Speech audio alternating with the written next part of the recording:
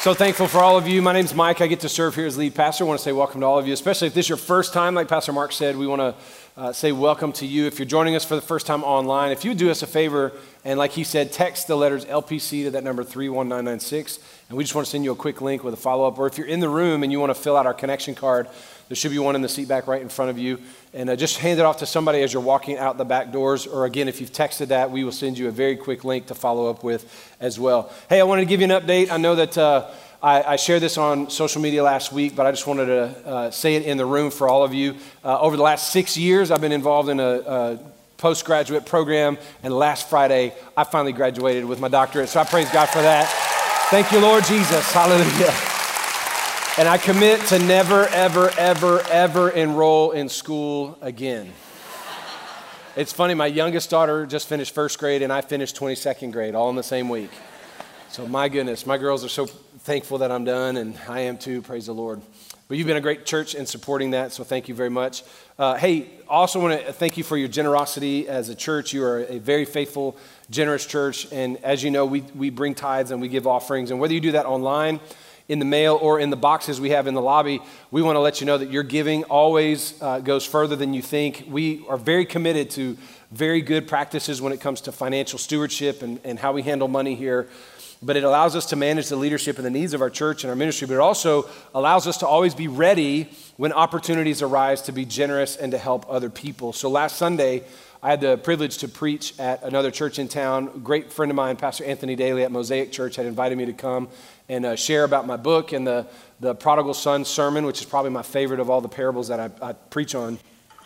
And while he was he was doing the giving appeal before the sermon time, and he shared this email. Now, their church has done a lot of work in Africa, in particular, planting churches and orphanages that they run out of Clarksville, Tennessee. And so Pastor Anthony has done such a phenomenal job with missions in Africa.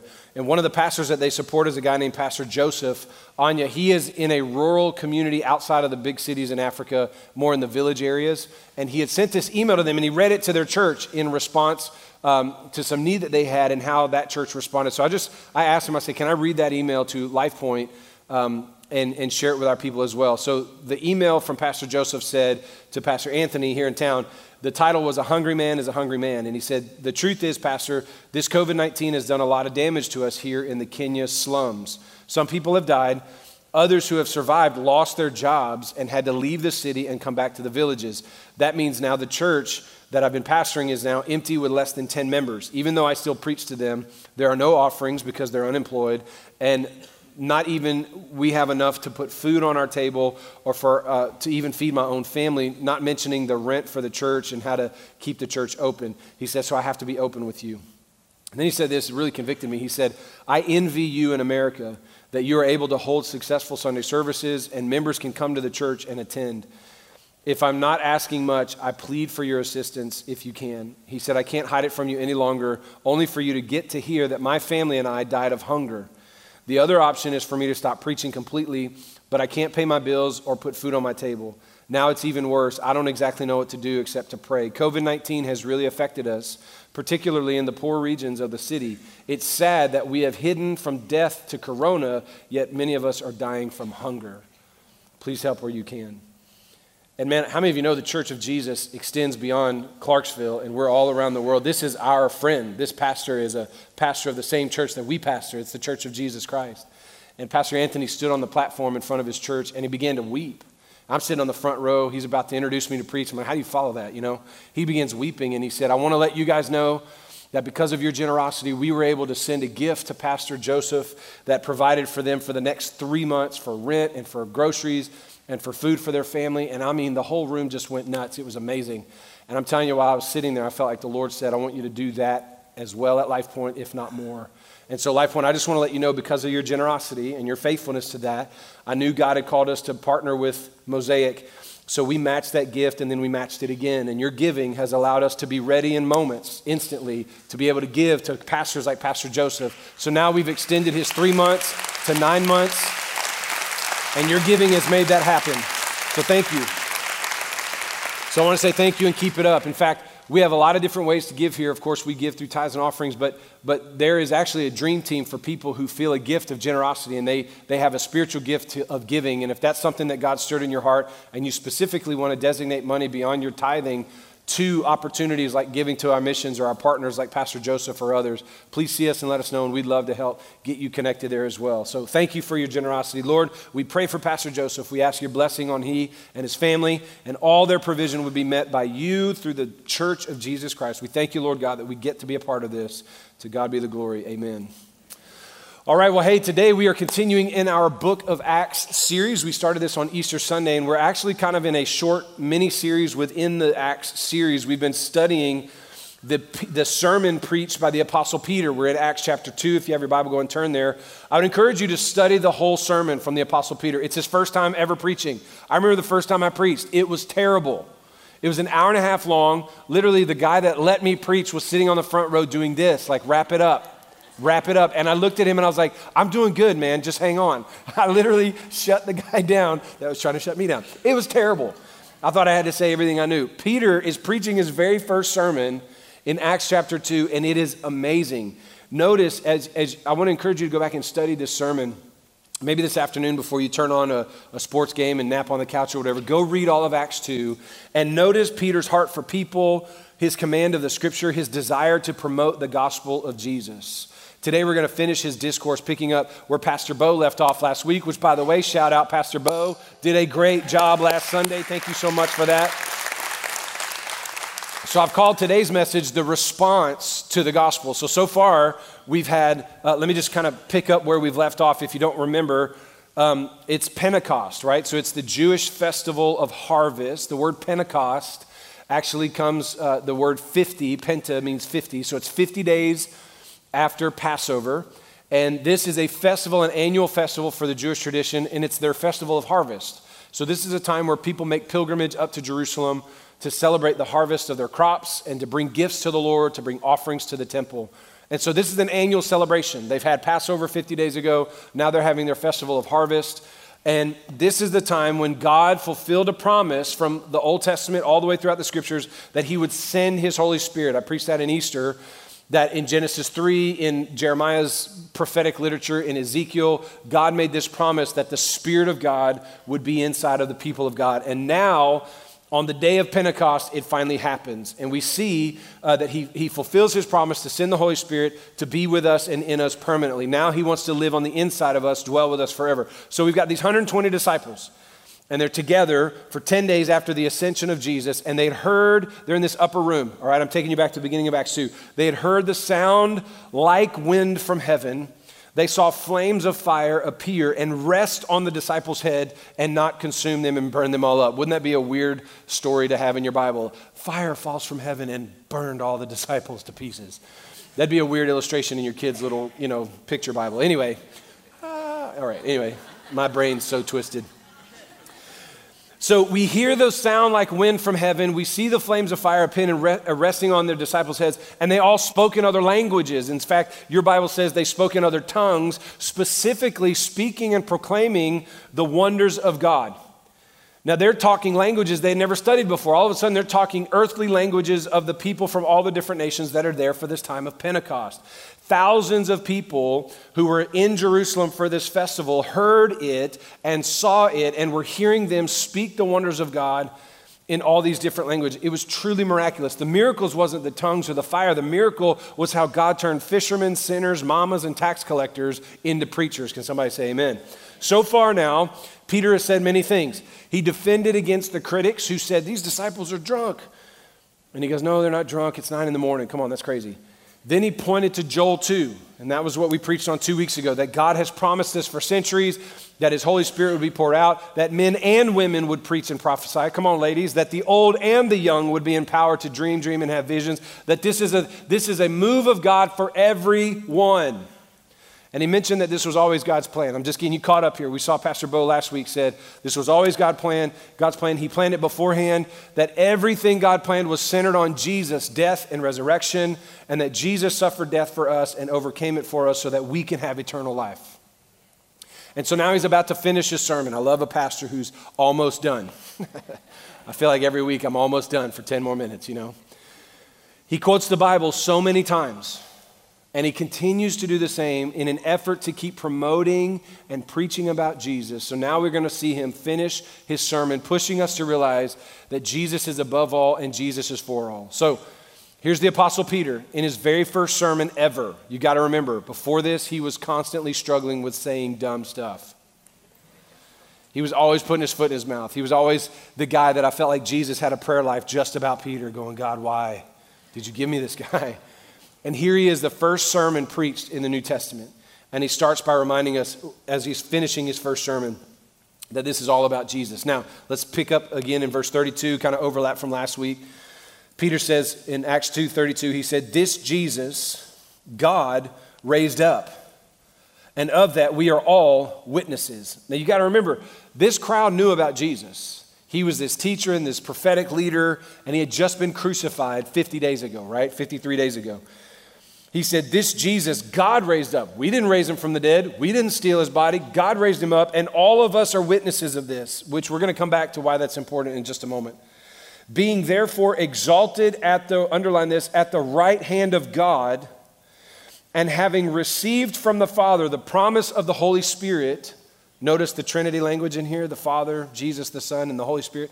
He has poured out this thing that you yourselves are seeing and hearing. So he's pointing everything back to God. All the stuff that the critics are seeing, they're hearing people speak in tongues, they're seeing the flames, they're hearing the sound like a wind.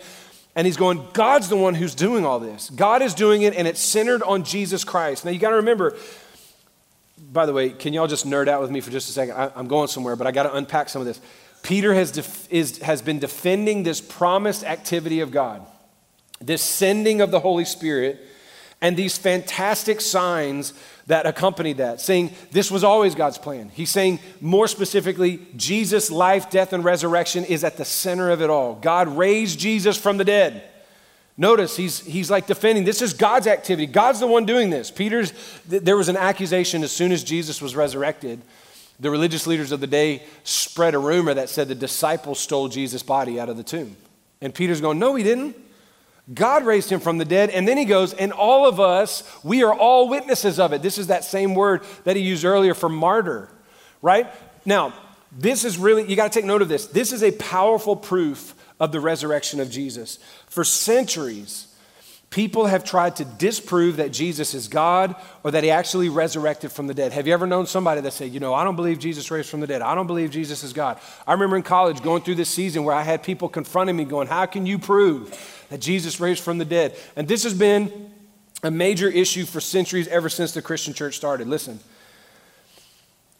But not only does the Bible say he raised from the dead, but historians and scholars from the first century have affirmed, non-Christian scholars, particularly a man named Josephus, they have affirmed the resurrection of the dead, and we believe the historicity, the historical accuracy of the Bible. But this is one of the number one proofs of the resurrection of Jesus. I remember hearing this in college, and it blew me away. Every one of these 120 disciples that were in the upper room, that the wind blew through and they had fire on their head, every one of them said, we saw Jesus resurrected with our own eyes. And they carried that testimony and they carried that confession all the way through their life, even to their death. I don't know about you, but if I made up a hoax and you're going to threaten me with chopping my head off, I was just playing.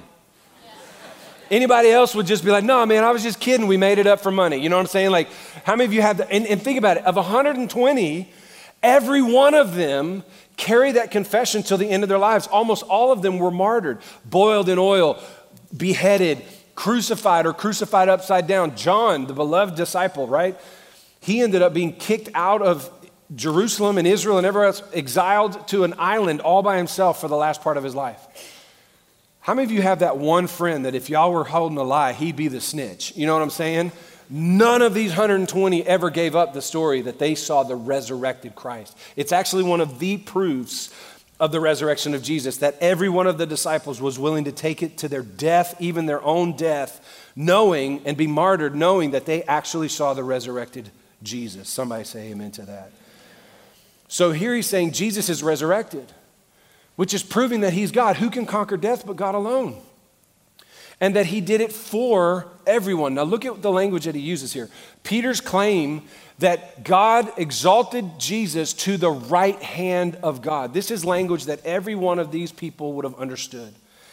This is language of authority and power. Listen, Peter's claim is that Jesus not only raised from the dead, but he has been elevated, exalted to sit at the right hand. Everybody knows the hand of strength for anyone is their right hand. I'm sorry, I've got a left-handed daughter. She's stronger on the left hand. But the general concept is the right hand is the hand of strength and authority and power. And to be seated at the right hand of a king is to be seated as their person of power and authority, because the king's not going to leave their throne. They're going to send the person who they've authorized and empowered. And he's saying that Jesus has been seated at the right hand of God, and it's a statement of his power and authority. Here's what you got to understand about that. Peter's saying this Jesus is over everything now. He has all power and all authority over everything. By the way, that's why we pray to God through the name of Jesus. This is the phrase that makes total sense to the Jewish audience, that he has all authority. It makes sense because that's what Jesus said. Remember in Matthew 28, before he ascended in Matthew's gospel, it says, all authority in heaven and on earth is mine, Jesus said. So he is seated at the right hand with all authority and power. Now watch what he does here. This is brilliant. Nerd out with me for just a second. Let me put that degree to work. David, he goes on to say, David did not ascend into heaven. Now, every one of these devout Jewish people, you got to remember there are thousands coming for this pilgrimage at Pentecost. And they know who King David is. He slayed Goliath. He built the nation of Israel. He wrote the Psalms. He wrote most of the Psalms. He was absolutely a hero in the minds of people. And what Peter says here is David didn't go to heaven and ascend to the right hand of the Father. In other words, he's saying David's still buried in the city of David. He's got a grave right now.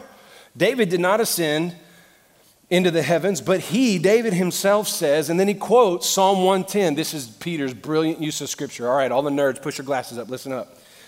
He quotes Psalm 110, and he said, but David himself says, the Lord said to my Lord.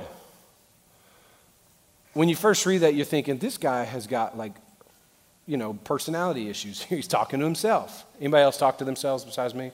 The problem is when you answer yourself, you know what I'm saying, and start debating. Anyway, the Lord said to my Lord, sit at my right hand until I make your enemies your footstool. This is taken from Psalm 110, verse 1. Let me help you with the actual way this verse looks. He quotes Psalm 110, which actually reads, in fact, I'm going to give you this same slide with one difference. Pay attention right here. It actually goes like this.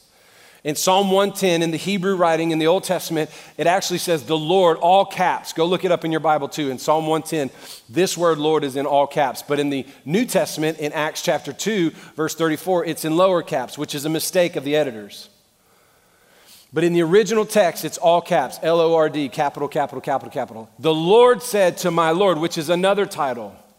And this is what is called a messianic psalm. David wrote this as a promissory psalm about the coming Messiah. Now listen, whenever you see the word Lord in all caps, it only appears in the Old Testament. The word Lord in all caps, it is an incredibly sacred title reserved for God. There's multiple names for God in the Old Testament. There's Elohim, there's El Elyon, there's Adonai, there's God, Jehovah Tzidkenu, the God who makes us righteous, Jehovah Shammah, the God who's with us, Jehovah Shalom, God of our peace. This word, L-O-R-D, it comes from the four Hebrew letters, Y-H-W-H in the English, but it's Yod, Hey, Vav, Hey, it's called this tetragrammaton. Don't worry about it, there's no test about this. But literally, they would write that out, but they wouldn't say it. They reserved this statement for the name of God. It was so sacred, they wouldn't even speak it. They didn't call him Yahweh. They didn't call him Jehovah, but that's where those words came from later. But they literally, it was almost like the name of God that we won't say. Because it's so holy, they wanted to give a name to God that ascribed his infinite holiness and goodness. So they just wrote it. It was this Hebrew script of YHWH, Yod Hey Vav Hey. And whenever that word appears in the Old Testament, it shows up as Lord in all caps. And in Psalm 110, that's how it's written. And in the original Hebrew, it didn't say Jehovah or it didn't say Elohim. It said the Lord, Yod Hey Vav Hey. They wouldn't have even spoken it. They would have just said the name of God that we don't say, which gives it the ultimate expression of honor and reverence. Now here's what he's saying. The Lord, God, creator, the holiest way we can describe God, said to my Lord. This is to the Messiah. This is a word, Lord, in your Old Testament, and this is how it's written in Psalm 110. This is the Lord of us. This is our Messiah, our Savior, our deliverer. So here's what Peter's doing. This is so brilliant. Watch this. We have the Lord said to my Lord. This second use of my Lord is referring to Messiah that would be seated next to God the Holy Father. Listen, Psalm 110 reference is brilliant by Peter because every one of these Jewish people knew the Psalms. These were devout people coming up for a festival. How many of you know the slacker Jews were staying back at home? They don't come to festivals, but these are like the devout. In fact, if you go back to Acts 2:4, it says there were dwelling in Jerusalem devout men from every city. These were the devout Jews, and when he starts quoting Psalm 110, they all knew that as a psalm about Messiah, that God is going to seat God the Messiah next to him in all authority and power. This is brilliant use of the scripture by Peter. Watch this. That this would be the promised Messiah who would come and rule and sit with God the Father in all authority and over all with all power. And Peter is telling his audience, listen, that this Jesus is the my Lord that our God was talking about in this text. He's absolutely making much of Jesus, saying Jesus sits beside God the Father with all authority and power. He's raised from the dead. He's nowhere to be found. We're all witnesses of his resurrection. And he says he now sits at the right hand of God with all authority and all power. And then he says in the very next verse, so let all of the house of Israel therefore know for certain that God has made him, Jesus, both Lord and Christ. This Jesus, talk about some stones, look at this. This Jesus whom you crucified. Whoo, that is guts for days. This is Peter coming into himself with some guts and going, this is the guy you thought you were going to kill. You thought you were going to put down, but God raised him up. God seated him at the right hand of himself, and God has given Jesus all authority and all power, and let everyone in Israel know and everyone in the world know, according to Psalm 110, this was the promise of God. This is the fulfillment of that promise. What you think you're seeing is not what's happening. This is what God's been saying for centuries would happen, and it's all centered on Jesus. He's making so much about Jesus. Look at this here. He's saying he's over all and he's Lord of all. To call him Lord, look at the titles he gives him. This God, let everyone know for certain that God has made him, talking about Jesus, both Lord and Christ. Here's what the word Lord means. This is a word of mastery, boss. He is the ruler of your life. How many of us struggle with Jesus as Lord? Come on, somebody. Like we love him as Savior, but we don't like him as boss. Like, take me to heaven, but don't tell me how to live here on earth. I want to go in the afterlife, but I really like the sin of my current life. Anybody else struggle with that besides me? Yeah, good. And all the rest of you are lying with your hands down. That's cool. This word means boss, master, and listen, in the context, because of what he just quoted in Psalm 1, why am I skipping? Because of what he just quoted in Psalm 110, I broke it. The Lord said to my Lord. So God, the holiest name I can give to God, said to my Messiah, sit at my right hand with all power. Who sits on the throne of God but God? So now he says, let everybody know that God has made Jesus Lord. He's made him God. He's elevated him to the right hand of the Father. Listen what Peter's not saying. We made him God. No. God has put him at his right hand and given him all authority and power. And look at this. He's named him Christ. Now, Christ is a New Testament word. Christ doesn't appear in your Old Testament. When it shows up in the Old Testament, the word is Messiah. And Messiah is a Hebrew word, Mashiach, right? And then the New Testament Greek word is Christos or anointed one, but they're the same thing. And the promise of Messiah, listen, Messiah means Savior, Deliverer, and Redeemer. So here's what Peter's saying about this prophecy about Jesus. God raised him from the dead. God elevated him to the right hand of authority and power. God made him boss and Lord and God of your life. And God made him the only way of salvation, deliverance, and redemption. Man, how big is that? He said, let everybody in the house of Israel know this is all about Jesus. And what you're witnessing is the fulfillment of God's promise. This is why Jesus is the only way to get to God. You can't get to God by your good behavior, by Buddha, or any other way. There's only one way to, and God did this. And he said, let everybody know it. This is the plan of God, that it's through Jesus that we get to him. Come on, somebody. He says he's divine. He says he's boss. He's the only way to save us. Man, this is so rich. I don't even know if we fully realize how good our God is. That he gave us Jesus. That he's over all, that he's God of all, that he's master, he's savior. He's so good. Why don't we tell more people about this? Let everyone in Clarksville know. Let everyone in your internet circle know. Let everyone in your family know this for certain, that God has done this good thing. And here's what happens. Here's the response to the gospel. This is what I said in the title of the sermon. This gospel changes people. This gospel that is true and good and makes God the winner and the victor and the one who did all the work for you. Now, all of us have been exposed to some other twisted gospel where you're never good enough and you have to earn your way and God's always ticked off at you. That's not a good gospel. The good gospel is we're all broken and God loves us anyway, and God paid the price for us and he makes the way for us to come to salvation. Watch what happens in verse 37. Now, when they heard this, remember, the last time they heard something, they thought people were drunk. The last thing they heard in chapter 2, verse 5, they, at the sound of this noise in the upper room, like a rushing wind and people babbling on in tongues, they were bewildered and confused, and they said, are these people drunk? But now when they heard this, when they heard what? Peter preaching boldly the word of God. Look at this. Now, verse 37, when they heard this, they were cut to the heart. And they said to Peter and the rest of the apostles, now the 120 that are sitting over there, and Peter said, y'all be quiet, let me preach. Remember, because they're all shouting in tongues over there, proclaiming the wonders of God. Peter shuts them all down. But now he's like, okay, guys, get up. When they heard this, they were cut to the heart, and they said to Peter and those other 119 disciples, and they asked, brothers, what must we do? Okay, I got to be honest. I'm really convicted by this text because of a number of things. First of all, I'm challenged with the response of these people. First of all, Peter did such an amazing job of not sharing his opinions or the latest tweet trends or the woke truths. He didn't share his feelings. He preached the gospel. He preached the Bible. He pointed people to Jesus. He pointed people to God's word, and he points them to Christ, and their response was amazing. They didn't respond like this when they heard the tongues or heard the noise. They didn't go, wow, look at all these signs. Let's give our lives to God. But when they heard the word preached, they're cut to the heart, and they're challenged going, what must we do to get this?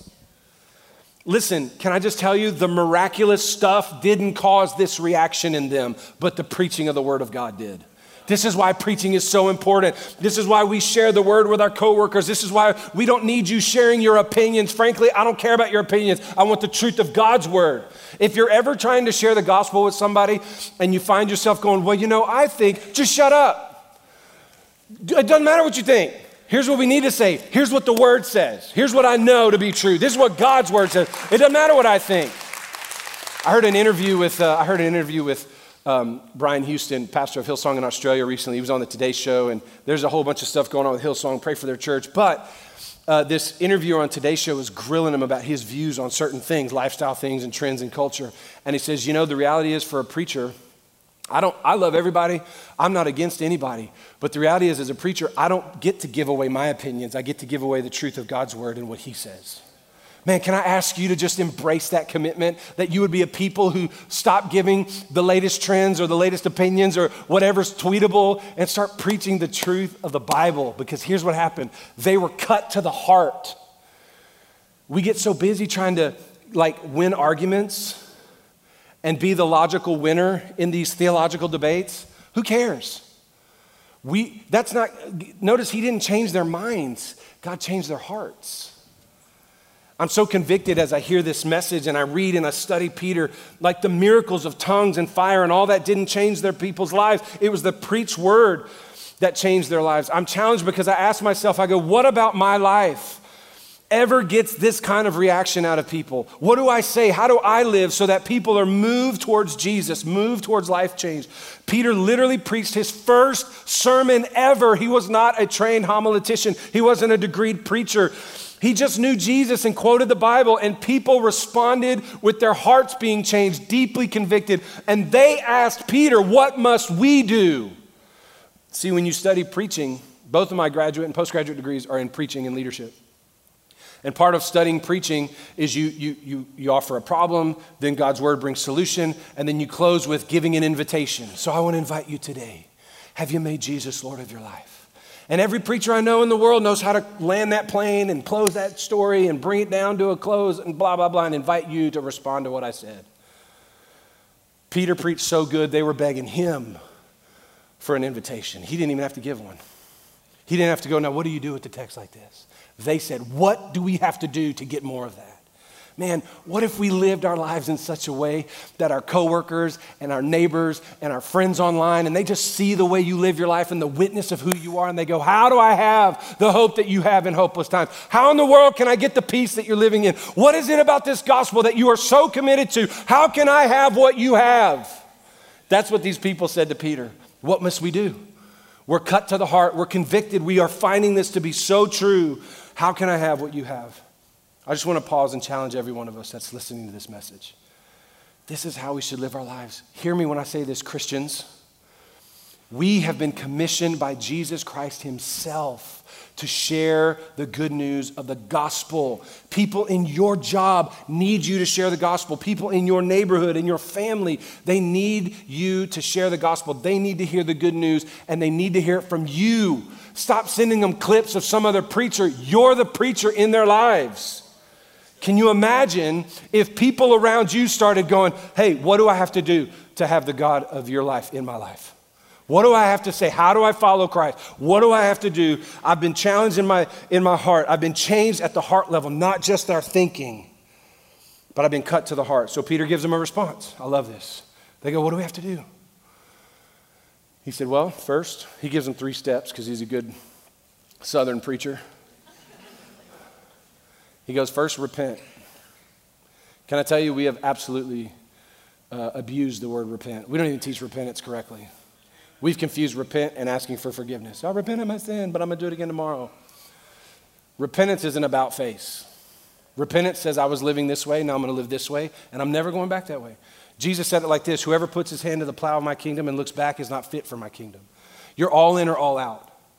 And what Peter's first statement is, go all out of the world. Now, remember who he's talking to. He's talking to thousands of devout religious Jews coming up for a festival, and he goes, leave that whole religion. That is so gutsy. I'm reading the book of Hebrews right now really slowly. Oh my gosh, I feel like I'm reading it for the very first time. And in chapter 8, the writer of Hebrews says, in establishing a new covenant, God has made the old covenant obsolete. So here's what Peter's saying. Turn from your life of religion. Did you know you can be just as lost in religion as you are in sin? Peter's first step to them is turn away from that life and turn to Jesus. That's step number 1. Then he says, 2, be baptized, every one of you, in the name of Jesus Christ for the forgiveness of your sins. Now I'm going to come back to that in just a second because that verse has really messed with a lot of people. And then he says, and you will receive. Notice he doesn't say, and then try really hard to get. He says, no, you will receive the gift of the Holy Spirit. Oh. Anybody struggle to feel like you weren't godly enough or good enough to get more of God? No. He didn't say you might get it, you might receive it, you might earn it. No, you will. Repent of your sin and go all in with the family of God. That's what he's saying. Now, repent of your sin. It's an about face. Turn to God. Turn from your sin. Turn from your religion. Turn from your attempt to get to God. And just turn to Jesus. It is that simple. And being that simple makes it the hardest thing you'll ever do every day. And it's something you have to do every day. Paul said, I buffet myself every day and bring my life into subjection to Jesus. It's an everyday chore for you to turn from sin and turn to Jesus, turn from religion, turn to Jesus, turn from your flesh and turn to Jesus. It's every day for the rest of your life, turn to God. And then second, be baptized, every one of you, in the name of Jesus Christ for the forgiveness of your sins. Now this verse, and there's whole denominations that have built themselves around this verse being the formula for baptism. Can I just clarify something for you? Baptism does not save you. You're saved by Jesus. And the formula of your baptism is not sacred either. Jesus is sacred. So let me tell you something. Jesus said in Matthew 28, go into all the world, preach the gospel, baptizing them in the name of the Father, Son, and Holy Spirit, teaching them to observe everything I've commanded you. Then Peter says, baptize them in the name of Jesus Christ. So there's a difference. You go, well, is this a contradiction in the Bible? Well, if you're ever choosing between doing what Jesus said and doing what Peter said, go with Jesus. So at our church, we baptize in the name of the Father, Son, and Holy Spirit. Splash, splash.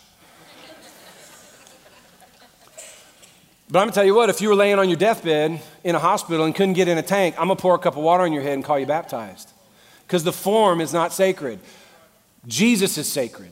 Whether I say in the name of the Father, Son, and Holy Spirit or in the name of Jesus is not what's sacred. The sacred part of your baptism is what Jesus did for you. Here's what baptism is. Baptism wasn't an Old Testament phenomenon. It appeared in between the Testaments, between Malachi and Matthew's gospel. It became this religious expression that Jesus literally took and goes, we'll use that. Like we'll sacredize this and we'll use it in the new covenant.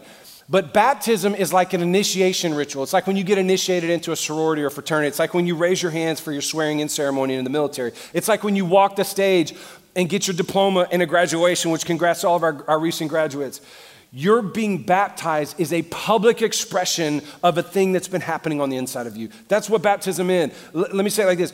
This verse has confused so many people because we've made it a formula to be baptized in Jesus' name. The formula is Jesus. Not the words that somebody says over you or doesn't say. Like if somebody said in the name of the Father and the Son and they dunk you and you don't hear Holy Ghost, you're like, oh, am I baptized? Get over that. And we got to stop debating over dumb stuff and preach the gospel. How about this? Listen, stop clapping. Let me talk. The name of Jesus, be baptized in the name of Jesus is saying, be baptized into the family of Jesus, the way of Jesus, the will of Jesus, the word of Christ. Be baptized into an identity that says, I belong to Jesus. And it's a public thing. It's going public with your faith. That's what Peter's saying. Repent. You're here at Pentecost in Jerusalem, and I'm asking all of you to leave the faith that you've come to celebrate, and let's go public with a faith in Jesus. And then he says, and you will receive the Holy Spirit. Next Sunday, we're baptizing in water. And if you've never been baptized as a cut to the heart follower of Jesus, want to be filled with the Spirit, receiving him, be baptized next week. We've had people over the years go, can I come in on a Tuesday? I'm really shy. I'm an introvert. And I want to do it in a private ceremony. No, it is meant to be public. They asked me last week, do you want to graduate on Zoom in your house? I was like, are you crazy? I am walking and strutting public expression of graduation. Ha ha ha. I moonwalked across that stage, sucker. I graduated 22nd grade. It's meant to be public. Your baptism is meant to be public. You go, I don't want people to see me with my wet hair. Get over you and go after Jesus. Here's what he's saying. Go all out from the world and go all in with Jesus and receive the fullness of the Spirit on the inside of you. And then he shows us that this gospel's for everyone. I got 2.5 minutes to finish 20 minutes of sermon. Y'all get anything out of this so far? So isn't it great how Peter just nerds out? Right? He brings the Bible to life for this crowd. And he goes, y'all been studying Psalm 110 for your whole little lives. And it's all about Jesus. And now he's here and he's resurrected and he wants to send his Spirit to live on the inside of you. But then watch what he does. Jesus had this statement. He said, salvation will come first to the house of Israel, but then it will go to the rest of the world. Now watch what Peter says here. I love it that he kind of gives a little nod to Jesus. He says this in verse 39. Do y'all notice I'm out of breath? Fuck, I'm shouting and really chubby right now. Okay. He says, for the promise is for you. Now, remember in Acts 1, Jesus said, stay in Jerusalem, wait for the promise of the Father. That's the coming of the Holy Spirit. In John 14, I have to go to the Father, so the promise of the Father will come to you, the Holy Spirit. Now watch this. He said, now this promise is for you. All these devout Jews who've come up to Jerusalem for Pentecost. He goes, no. Y'all think you're coming to celebrate the harvest of wheat? You're coming up here to be harvested into the kingdom. This promise is just for you. And look at this. It's for all your kids. How many of you want your kids and grandkids to know God? Look at this. He goes, it's for you and your children. And then it's for all who are far off. How many of you thankful? Peter was thinking of 21st century Clarksville, Tennessee church folks when he was preaching this sermon. This promise is for people who we haven't even seen yet. It's for all who are far off, everyone whom the Lord our God calls to himself.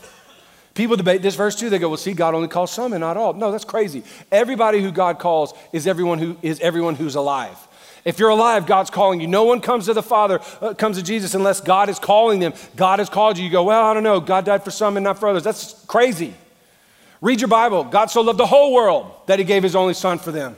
1 Timothy chapter 2, Paul writes to Timothy, he said, this is good and pleasing in the sight of God our Savior, who desires all people to be saved. So the promise of the indwelling Holy Spirit, of God on the inside of you, is for you and your kids and your grandkids and for everybody in the world. Man, I love this. Peter was thinking of you and me when God gave him these words to speak. The promise of salvation, of Holy Spirit living on the inside of us, the promise of forgiveness of sins is for all of us. It's for everybody you work with. It's for everybody you do life with. Don't withhold the gospel from people because you don't like them, because God still loves them. That was a very angry point right there, wasn't it? And this is how God changes the world. Has anyone lamented the world we live in recently? Has anyone watched social media or the news and just sighed and go, I can't believe the world we're living in? I honestly sometimes think the Holy Spirit would respond to us by going, I can't believe the world you continue to allow to be lived in. Because it's God using us to change the world. Ephesians said it's through the church that the full wisdom of God should be made known to the world. Some of us are like, man, I wish Jesus would come back and preach to this crazy workplace I'm living in. I wish Jesus would come and fill up my Twitter feed and tell all these people off. And Jesus is saying, I wish you'd go to work and tell them the stuff I put on the inside of you. I wish God would save my family. God says, I wish you'd lead them to me. Because watch this. Peter, think about this. We're talking about Peter, y'all. Peter was a horrible fisherman. Like that was his job. You remember when Jesus met Peter after he'd fished all night and caught 0 fish? If I were him, I'd get a new job. And then how is it when like the boss of the universe shows up, say, how was fishing today? Well, it was a rough night, Jesus goes, I can use you. And he actually said when he met Peter, he said, actually one day I'm going to make you a fisher of men. He just took his story. Peter, 53 days ago, got punked out by some teenage girls in the courtyard when they're like, don't you hang with Jesus? He goes, I've never seen the guy before. 53 days earlier, Peter denies Jesus 3 times. Over and over again in the Gospels, we see Peter saying dumb stuff and just being a dork, right? He literally standing on top of water with Jesus begins to doubt that Jesus can keep him on the water and starts sinking. How dumb was that guy? And yet God allowed Peter to be the first person on the day the Spirit was poured out to preach the gospel. Man, I'm telling you, if God can use Peter, God can use the youngest of 3 from poverty and no formal training and total bonehead kid like me and like you to preach the gospel. Maybe 53 days ago, you were cheating on your spouse. God can use you. Maybe 53 days ago, you were denying Jesus. God can use you. Maybe just 2 years ago, you were walking through divorce, or 6 months ago, you quit your job like Jerry Maguire and stole the goldfish. Maybe you're a criminal right now. Maybe you're living in unrepentant habitual sin. Repent, give your life to God, and he can use you. Watch what happens. With many other words, Peter, foot and mouth syndrome Peter, bore witness. He kept preaching. I love it. He's a good pastor. He kept preaching. One more thing, 2 more things. I'm almost done. Just stay with me. Keep the band going, He kept talking. He continued to exhort them, saying, save yourselves from this crooked generation. In other words, what he's saying is, get out of this way of life. So those who received his word and were baptized, there were added that day about 3,000 souls. Now, wait a minute. Now, some scholars believe that was 3,000 men because it's first century male-centric culture.